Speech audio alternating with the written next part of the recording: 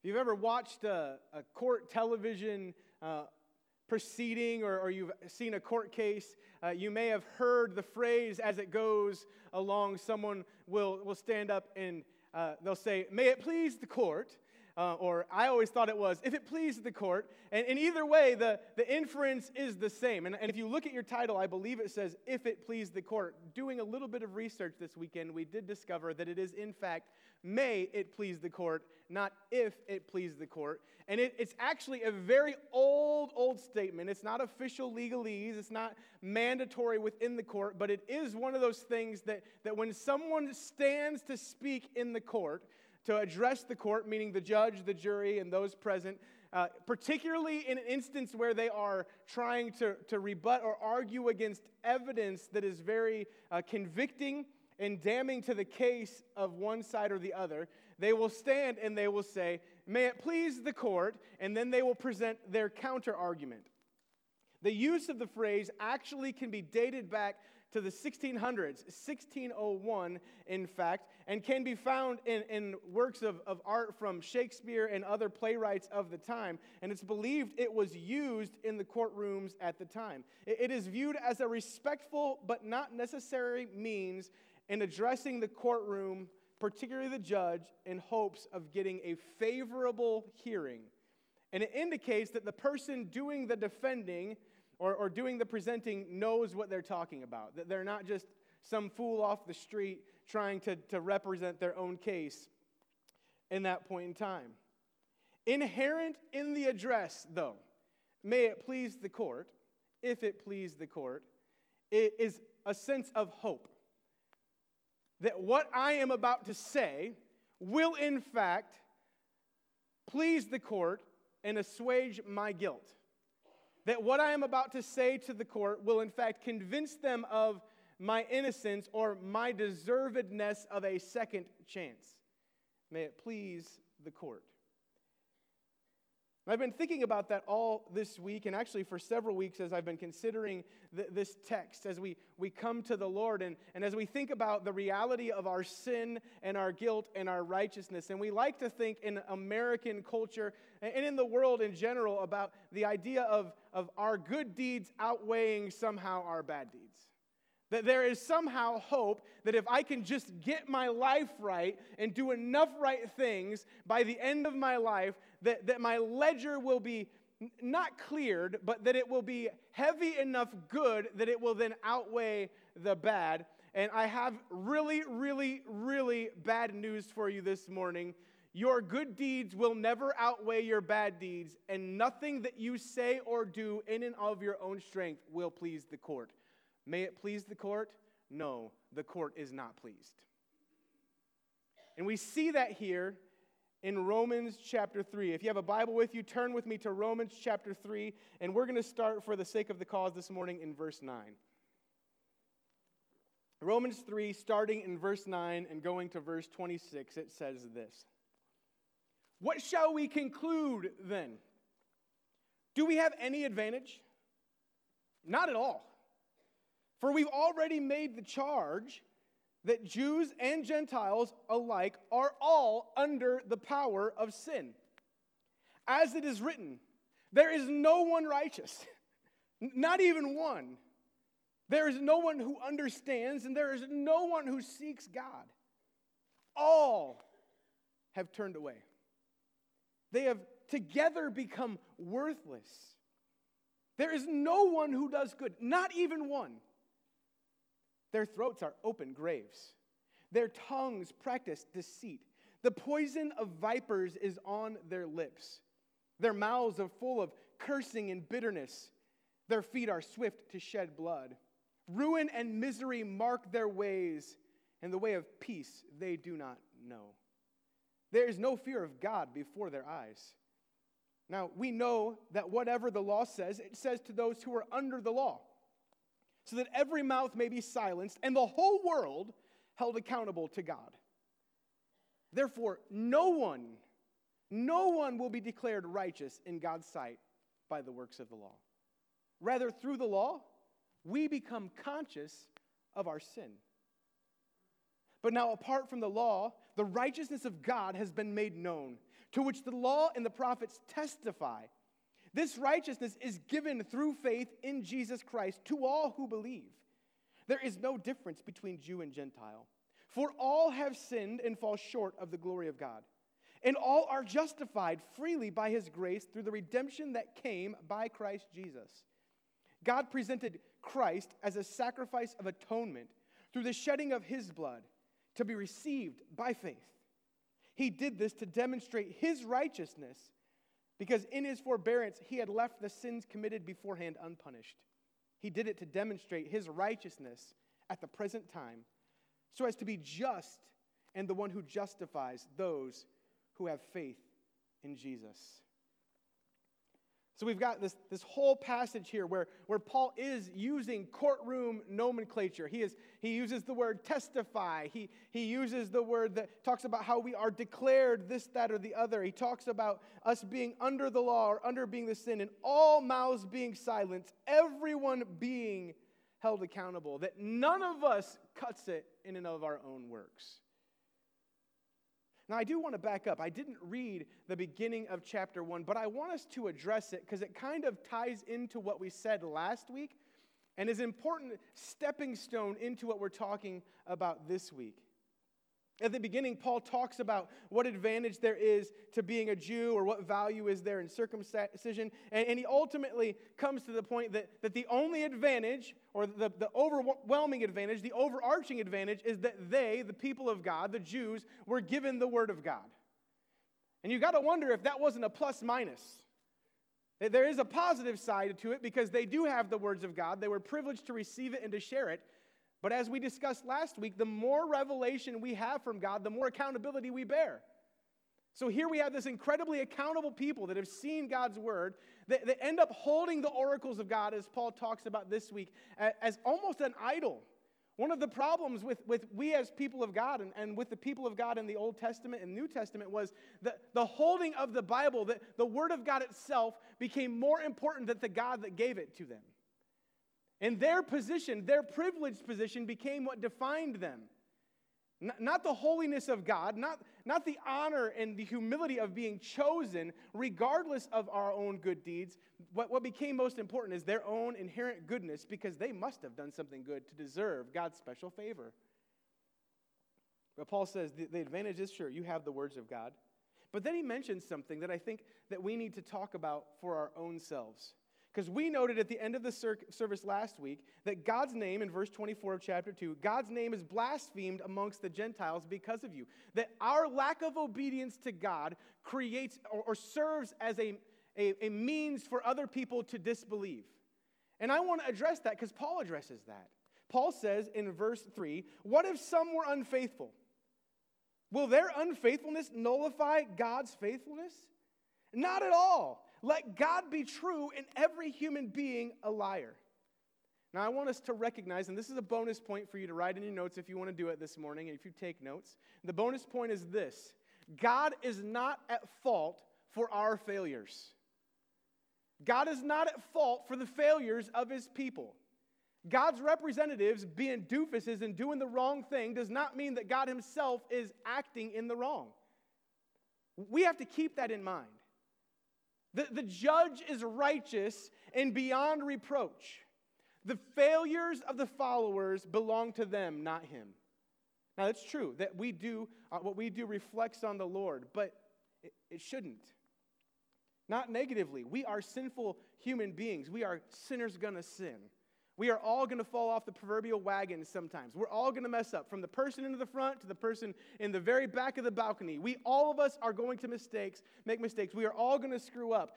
And what should be surprising to us is not when sinners sin, but when sinners do what's right. It shouldn't be surprising when sinful man does sinful things. What should be surprising for us is when our lives are so rearranged by the power and presence of God that isn't the norm. And Paul talks about the foolishness of this argument that our failure somehow reflects so negatively on God that we would then cease to believe. If our faith falls apart Because of the actions of a man or a woman's failure, it reveals that our faith was improperly placed in the first place. If I were to somehow fall off the wagon and do something horrendously terrible, God forbid that that were to happen. But were that to happen, and you ceased believing, and you turned away from God and turned away from the church because of my misdeeds, your faith was never in Jesus, it was in me, and your faith was poorly placed. And I would like to submit to you that we have judged the judge of the universe based upon the actions of peons that have walked the planet, pawns in his plan. Because none of us are queens and kings and knights. As much as we like to say that we are adopted into the family, and we still have our baggage that we carry with us.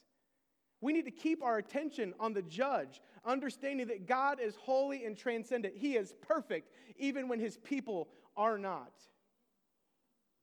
Our failure is our own. And what our failures do is validate God's wrath and his righteous judgment. And to hold God culpable for humanity's failure is utterly ridiculous. I want you to try this next time because obviously we can point to the guilt of someone else as a reason that we shouldn't be judged, right? So, God, you can't judge me because that person was imperfect too. Next time you get pulled over for speeding, I want you to explain to the cop that you've actually done him a favor. That by you speeding, you have shown that everyone else really wasn't that bad. And that what he should be doing is thanking you because he's revealed to you those that he needs to pull over and those that he didn't. So he should let you go, not with a citation, but with a meritorious recognition for how great you are as a junior detective. How good do you think that's going to go for you? Not only are you going to get a speeding ticket, you're going to get a breathalyzer and a full body cavity search. It's going to be a rough day for you. Right? It's not going to work. Our continued failure reveals unfortunate truths about us, not about God.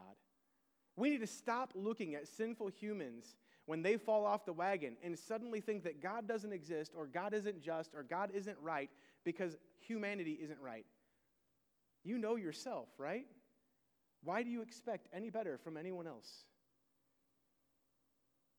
And this is where Paul goes following this. He declares the righteousness of the judge and the judge's qualifications and his transcendence so that he is able to with an unbiased opinion, look upon us and objectively judge us as the righteous judge of the universe. And Paul, as he continues on into the passage we've read for this morning, reveals this, that all of humanity is exposed and without excuse. All of humanity is exposed and without excuse. None of us has a leg to stand on in the courtroom of the Creator. None of us has a leg to stand on. Verse 9, Paul says, what shall we conclude then? Do we have any advantage? And Paul says, not at all. The defense can rest because we have no defense. And Paul issues two questions for us to consider this morning. Both imply a negative response. Paul asks, what shall we conclude then? This is akin to Paul saying to his readers, what do you have to say for yourself? What do you have to say for yourself? Like when you catch your kid dead to rights doing something that you have directly told them they're not to do. They know they're wrong. There's no chance of an innocent verdict here. There's no, I accidentally fell into the cookie jar and it somehow fell into my mouth. I put my hand in the cookie jar, I took it out, the cookie's in my mouth. That's the only thing worse than getting caught with your hand in the cookie jar is having the cookie in your mouth. There's no way of backing out of that. Like, the intentionality is clearly seen. And Paul says, just like we would to our kid in that instant, what do you have to say for yourself? Well, what can you say when you have the cookie in your mouth? There is nothing to be said. That's Paul's point. We know in our own lives that once that question comes out, what do you have to say for yourself? There is nothing to be said. That's why they give us, when they arrest someone, they give you your Miranda rights, right? And the first part of that is, one of the first parts is anything that you say can and will be used against you in the court of law. Guilt has already been established. You don't have to do anything to help that along. It's clear that you've been caught in a precarious situation. Don't open your mouth and confirm that you did the thing you're guilty of. Guilt has been established. And in the courtroom of the Creator, guilt is not in question. We can argue about degrees of culpability, but guilt is there. What can we conclude then? Well, what else is there to conclude? That we're guilty. Are we any better? Sure, we're guilty, but are we in fact, as people of God with the Word of God, are we in fact any better than the world around us?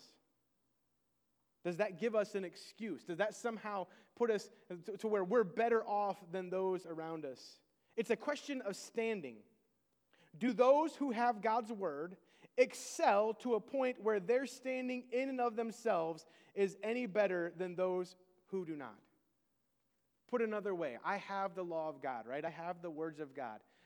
Do my efforts in living this out put me in any better of a position than someone that does not have this? Well, maybe, in the sense that I am living life closer to what God has asked, but does that make me any less guilty of sin and failure and fault? Paul says, not at all. Not at all. I'm still a sinner. I just sin a little less, hopefully. Are we any better? Paul says, not even a little. Not even a little. One scholar says this: standing taller is of little value when we're all underwater. We're all simply different shades of blue.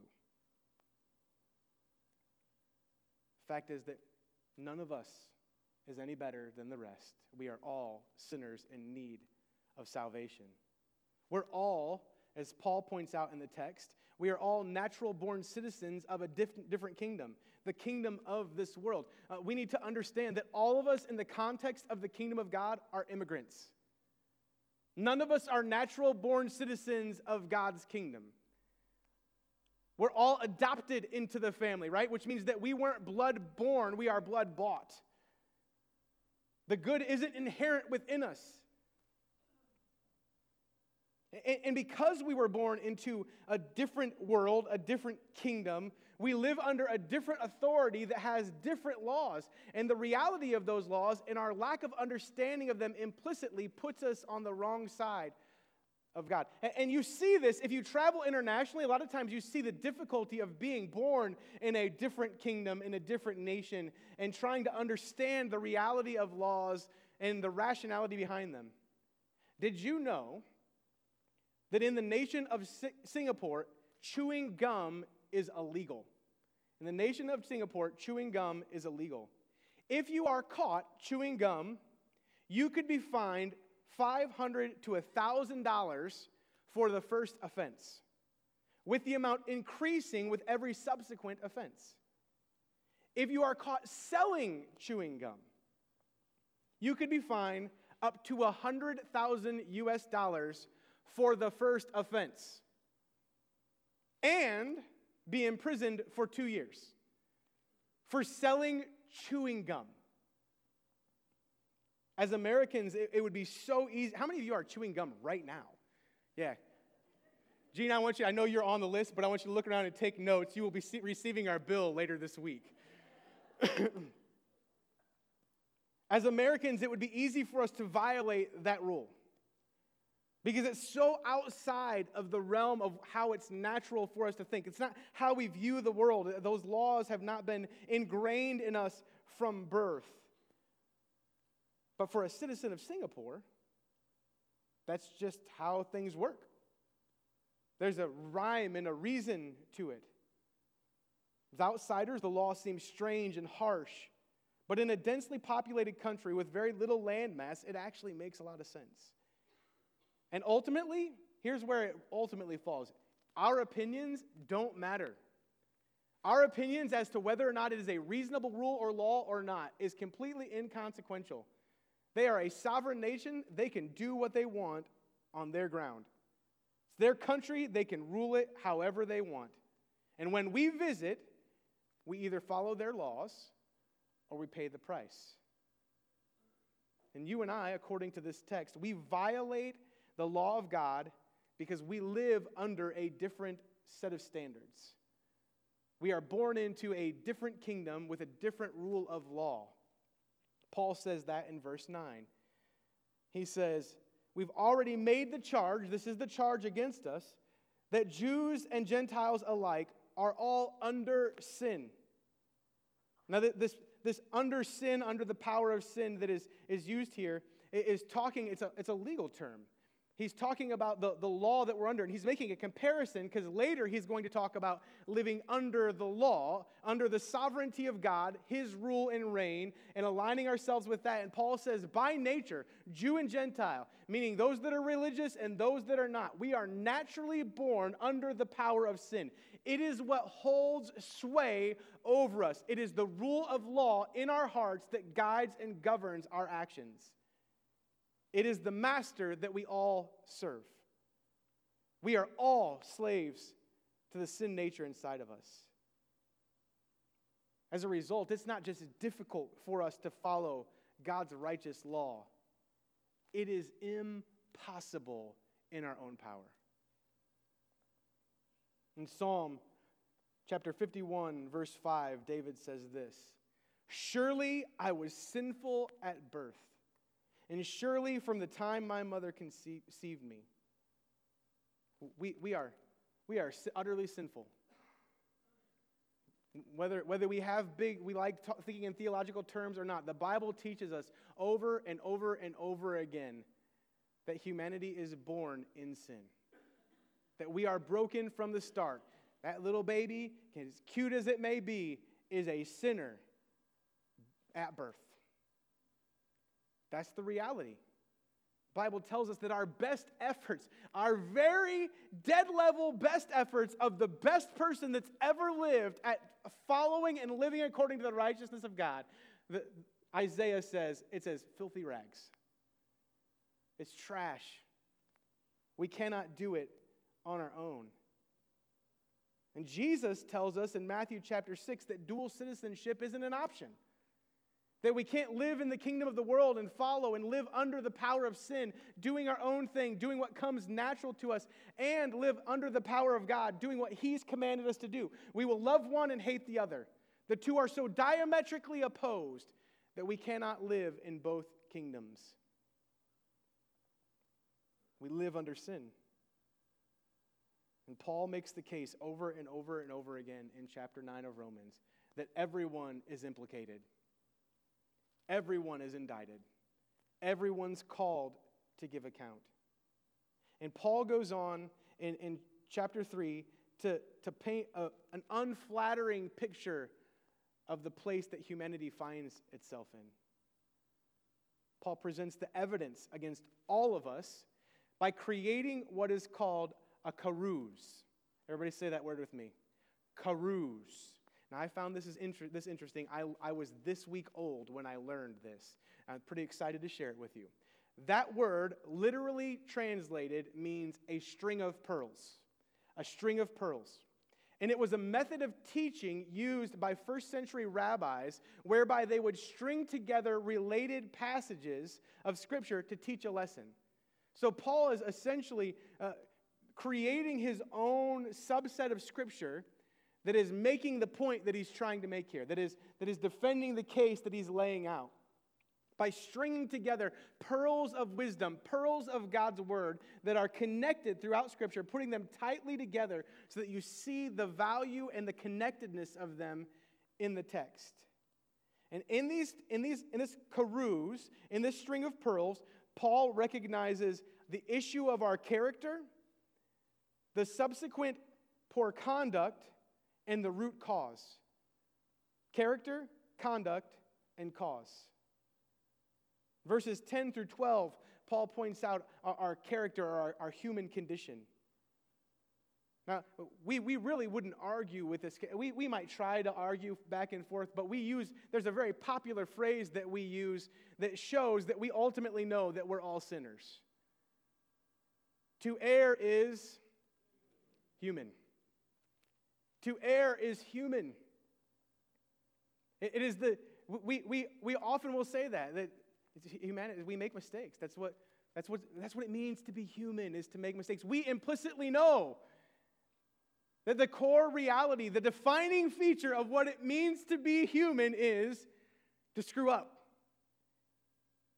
We've known that throughout history. We know that this is a core feature of who we are and how we function. And Paul, as he establishes that in verse 10, notes that there is no one who is righteous, not even one. He creates a no one is righteous sandwich where he starts with it. No one is righteous, not even one. No one does good, not even one. And then he puts a whole bunch of stuff in the middle of it here in verses 10 to 12. No one is righteous. No one understands. No one truly seeks God.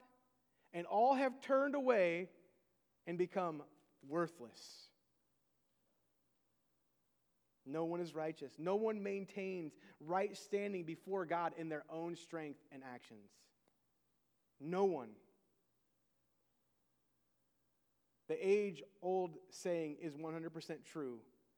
For every human not immaculately conceived, every human not named Jesus of Nazareth is a sinner.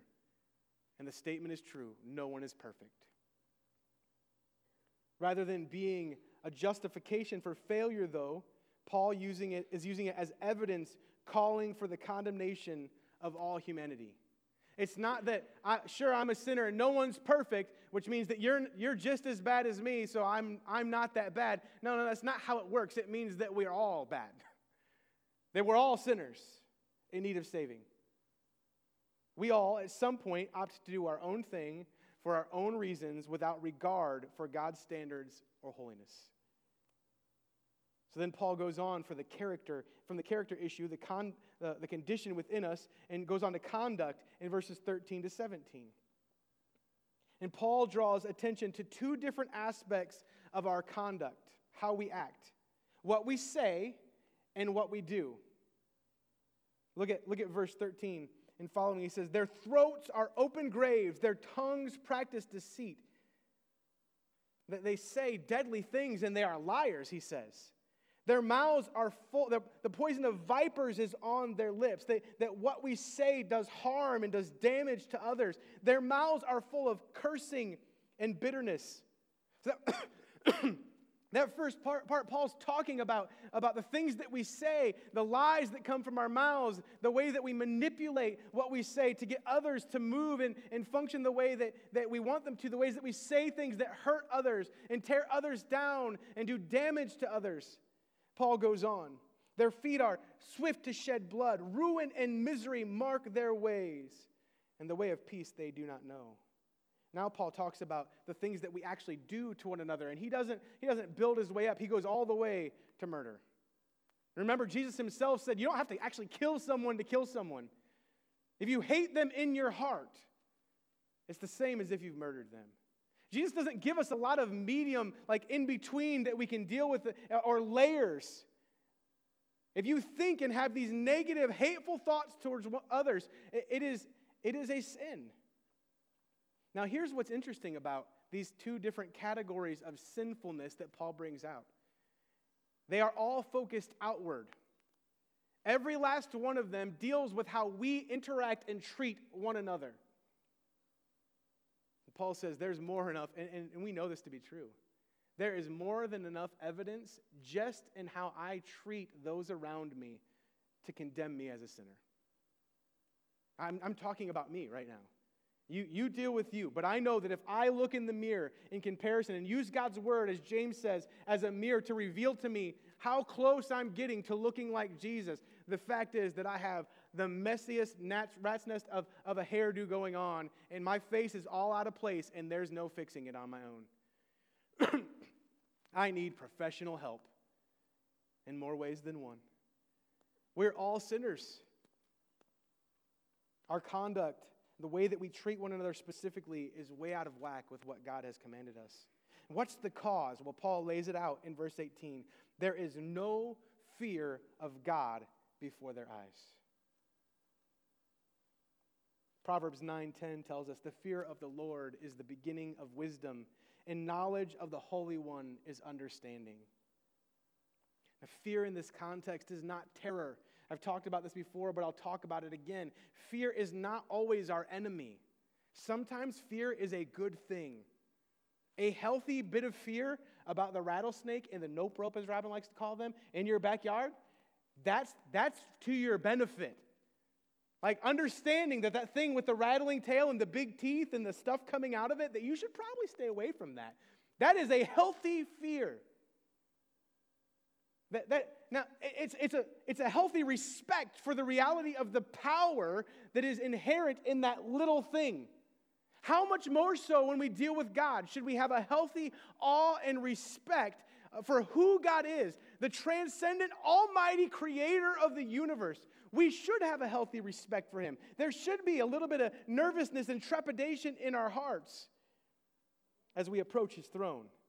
It is an attentive, reverent awe. And when we fail to see God as he is, we fail to submit to his rule and live our lives as we should. When you boil it all down, the root of our issues in life, in general, come from a lack of respect for God Almighty. That we just respect us more than we respect him. We see us as more important than him. We prioritize ourselves or others above him. And Paul says, no one, not even one person, is innocent. But how do we know that? How do we know that not one person is innocent? Paul takes us back to the law, and Paul talks about God's word. And he shows us that what God's standards really do for us is that God's standards reveal our shortcomings. God's standards reveal our shortcomings. Having God's list of this is how you do it, this is how you should live, and this is how you should function in relationship with me and in relationship with one another, what that has ultimately done for us throughout history is shown our incapability of doing it on our own. God's word provides the path to righteousness, but it also proves our inability and our exceeding abundance of opportunities and willingness to take them to go do our own thing. We've all, as the Bible says, gone our own way here in chapter 3. Verse 19 says, we know that whatever the law says, it says to those who are under the law, so that every mouth may be silenced and the whole world held accountable to God. Not just Jews, but everybody. We are all under his sovereign rule and authority. We may have been born with a different national identity, if you will, into a different kingdom, but we were born into his world, and he will rule it as he sees fit. We all fall under his jurisdiction, and all of us are accountable to Almighty God. Paul's view of the law has expanded through his carouse to include all the prophets and writings of the Old Testament. It's not just portions of the law that were explicitly for God's people, but all of God's word for all of God's people. God's righteous declarations render all of our rebuttals ineffective and his judgments final. Paul's words bring to mind the end of a trial when the verdict is read. Paul says that every mouth may be silenced and the whole world held accountable. He paints that picture of the end of the case, where the accused is to rise, and there's silence in the court as the jury renders their verdict and the judge issues sentence. There's no more rebuttal. There's no more arguments. God's decision has been made. And from best to worst, we all miss the mark. I mean, think about Hebrews 11. Right? We talked about that a few months ago, went through all of it, and we talked about the fact that these heroes of the faith aren't rightly called heroes of the faith because, in fact, they were pretty unfaithful. They weren't necessarily great people. They were everyday and ordinary people that God called and that they obeyed God and did amazing things through the power and presence of God. Abraham was a cowardly liar. Moses was a murderer. David was not only a murderer, but also an adulterer. Paul himself, who is writing these words, led in the persecution of the early church and presided over the murder of at least one man. I even go back to Adam and Eve. Adam and Eve had they had to do one thing. One thing. You can eat any tree on the planet. You can eat any fruit, anything that you see that looks good. Go ahead and eat it. It's like being in Willy Wonka's chocolate factory. You can eat anything you see here. Eat it. It's all good. Go eat it. It's for you. Except for this one thing. Just don't touch this. This one little tree right here. Don't touch this tree. Any other tree you can have. Just don't touch this one. You've got to be kidding me. You had one job. One job. Just don't eat that one. But I've got to feel a little bad from Adam and Eve, don't you? What happens immediately after someone says, hey, don't touch this thing? Like, is there not a burning that arises inside of you that says, I have got to touch that thing? That one thing that I know. I maybe didn't even notice that it was there. I didn't care. Maybe even I don't like it. Maybe it's the same fruit as other fruits on the garden, and they know they don't like it. But now that God said I shouldn't have it, I'm like, maybe I'm missing something here. Maybe I just didn't try it right the first time. We do that with sin, right? It's like the kid that we tell the kid, hey, don't put your finger in the electric socket. And maybe they've even done it before, and they know that hurts. And as soon as we tell them, they didn't even know it was there until we told them. And now all the kid can think about is, I got to put my finger in that electric socket. One rule. Couldn't even follow the one rule. Here's the truth. The more that God reveals himself to us, the more that we are forced to recognize how laughably short we fall of meeting his expectations and standards. Now, we could pray and I could send you home, and this would be the most depressing sermon ever. Because Paul starts off pretty strong and comes at us hard, but he turns the corner here, going into verse 21. And we see that justice is served and right standing restored through the sacrifice of Jesus. Our only avenue for a favorable verdict when we stand before the judgment seat of God is faith in Christ. To throw ourselves on the mercy of the court through the actions of the Almighty himself. And we see Paul turn the corner in verse 21. Paul lays out all of this unfortunate reality. He points out our guilt over and over and over again. He pulls no punches. And then he comes into verse 21 and he says, but now. Paul's about to take it in a totally new direction.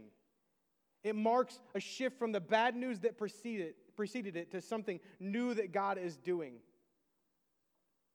And Paul points out that in verse 21 that the Old Testament doesn't just point to our sinfulness, but it gives expert testimony that points to God sending an advocate to fix the problem for us. It points to God's plan to provide a favorable judgment apart from our own action. Paul says, but apart from the law, apart from our own actions, the righteousness of God has been made known, to which the law and prophets testify. Verse 22. This righteousness is given through faith in Jesus Christ to all who believe. Jesus is the key again. God provides the mean for us to be declared innocent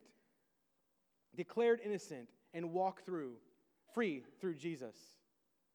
Jesus is the only reason that any of us get to walk out of the courtroom of God without cuffs. Through faith in his saving grace.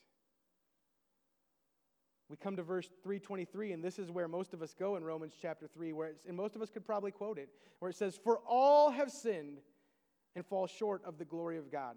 This points back to what we talked about earlier, right? To err is human.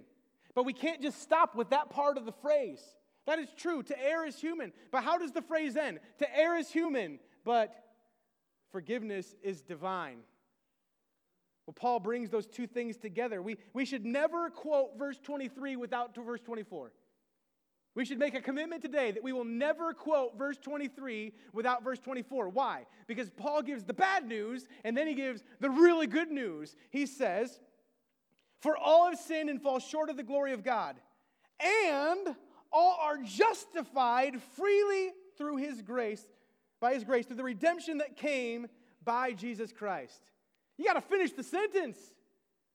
Paul's gospel is there. The good news is there. Yeah, we are hopeless sinners on our own, but Jesus brought hope through His shed blood. We can be made right. We're not stuck in our sin. To err is in fact human, but forgiveness is divine, and God has made it available to us early and often and in abundance through the shed blood of Jesus Christ.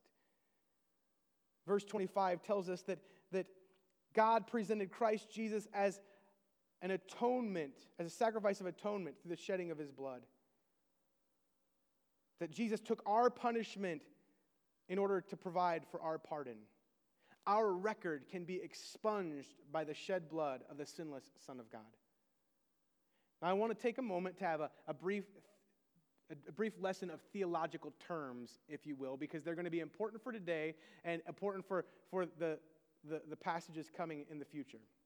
There are 4 terms I want us to be aware of, and they are incredibly beautiful and important for us as we understand our salvation. The first one is atonement.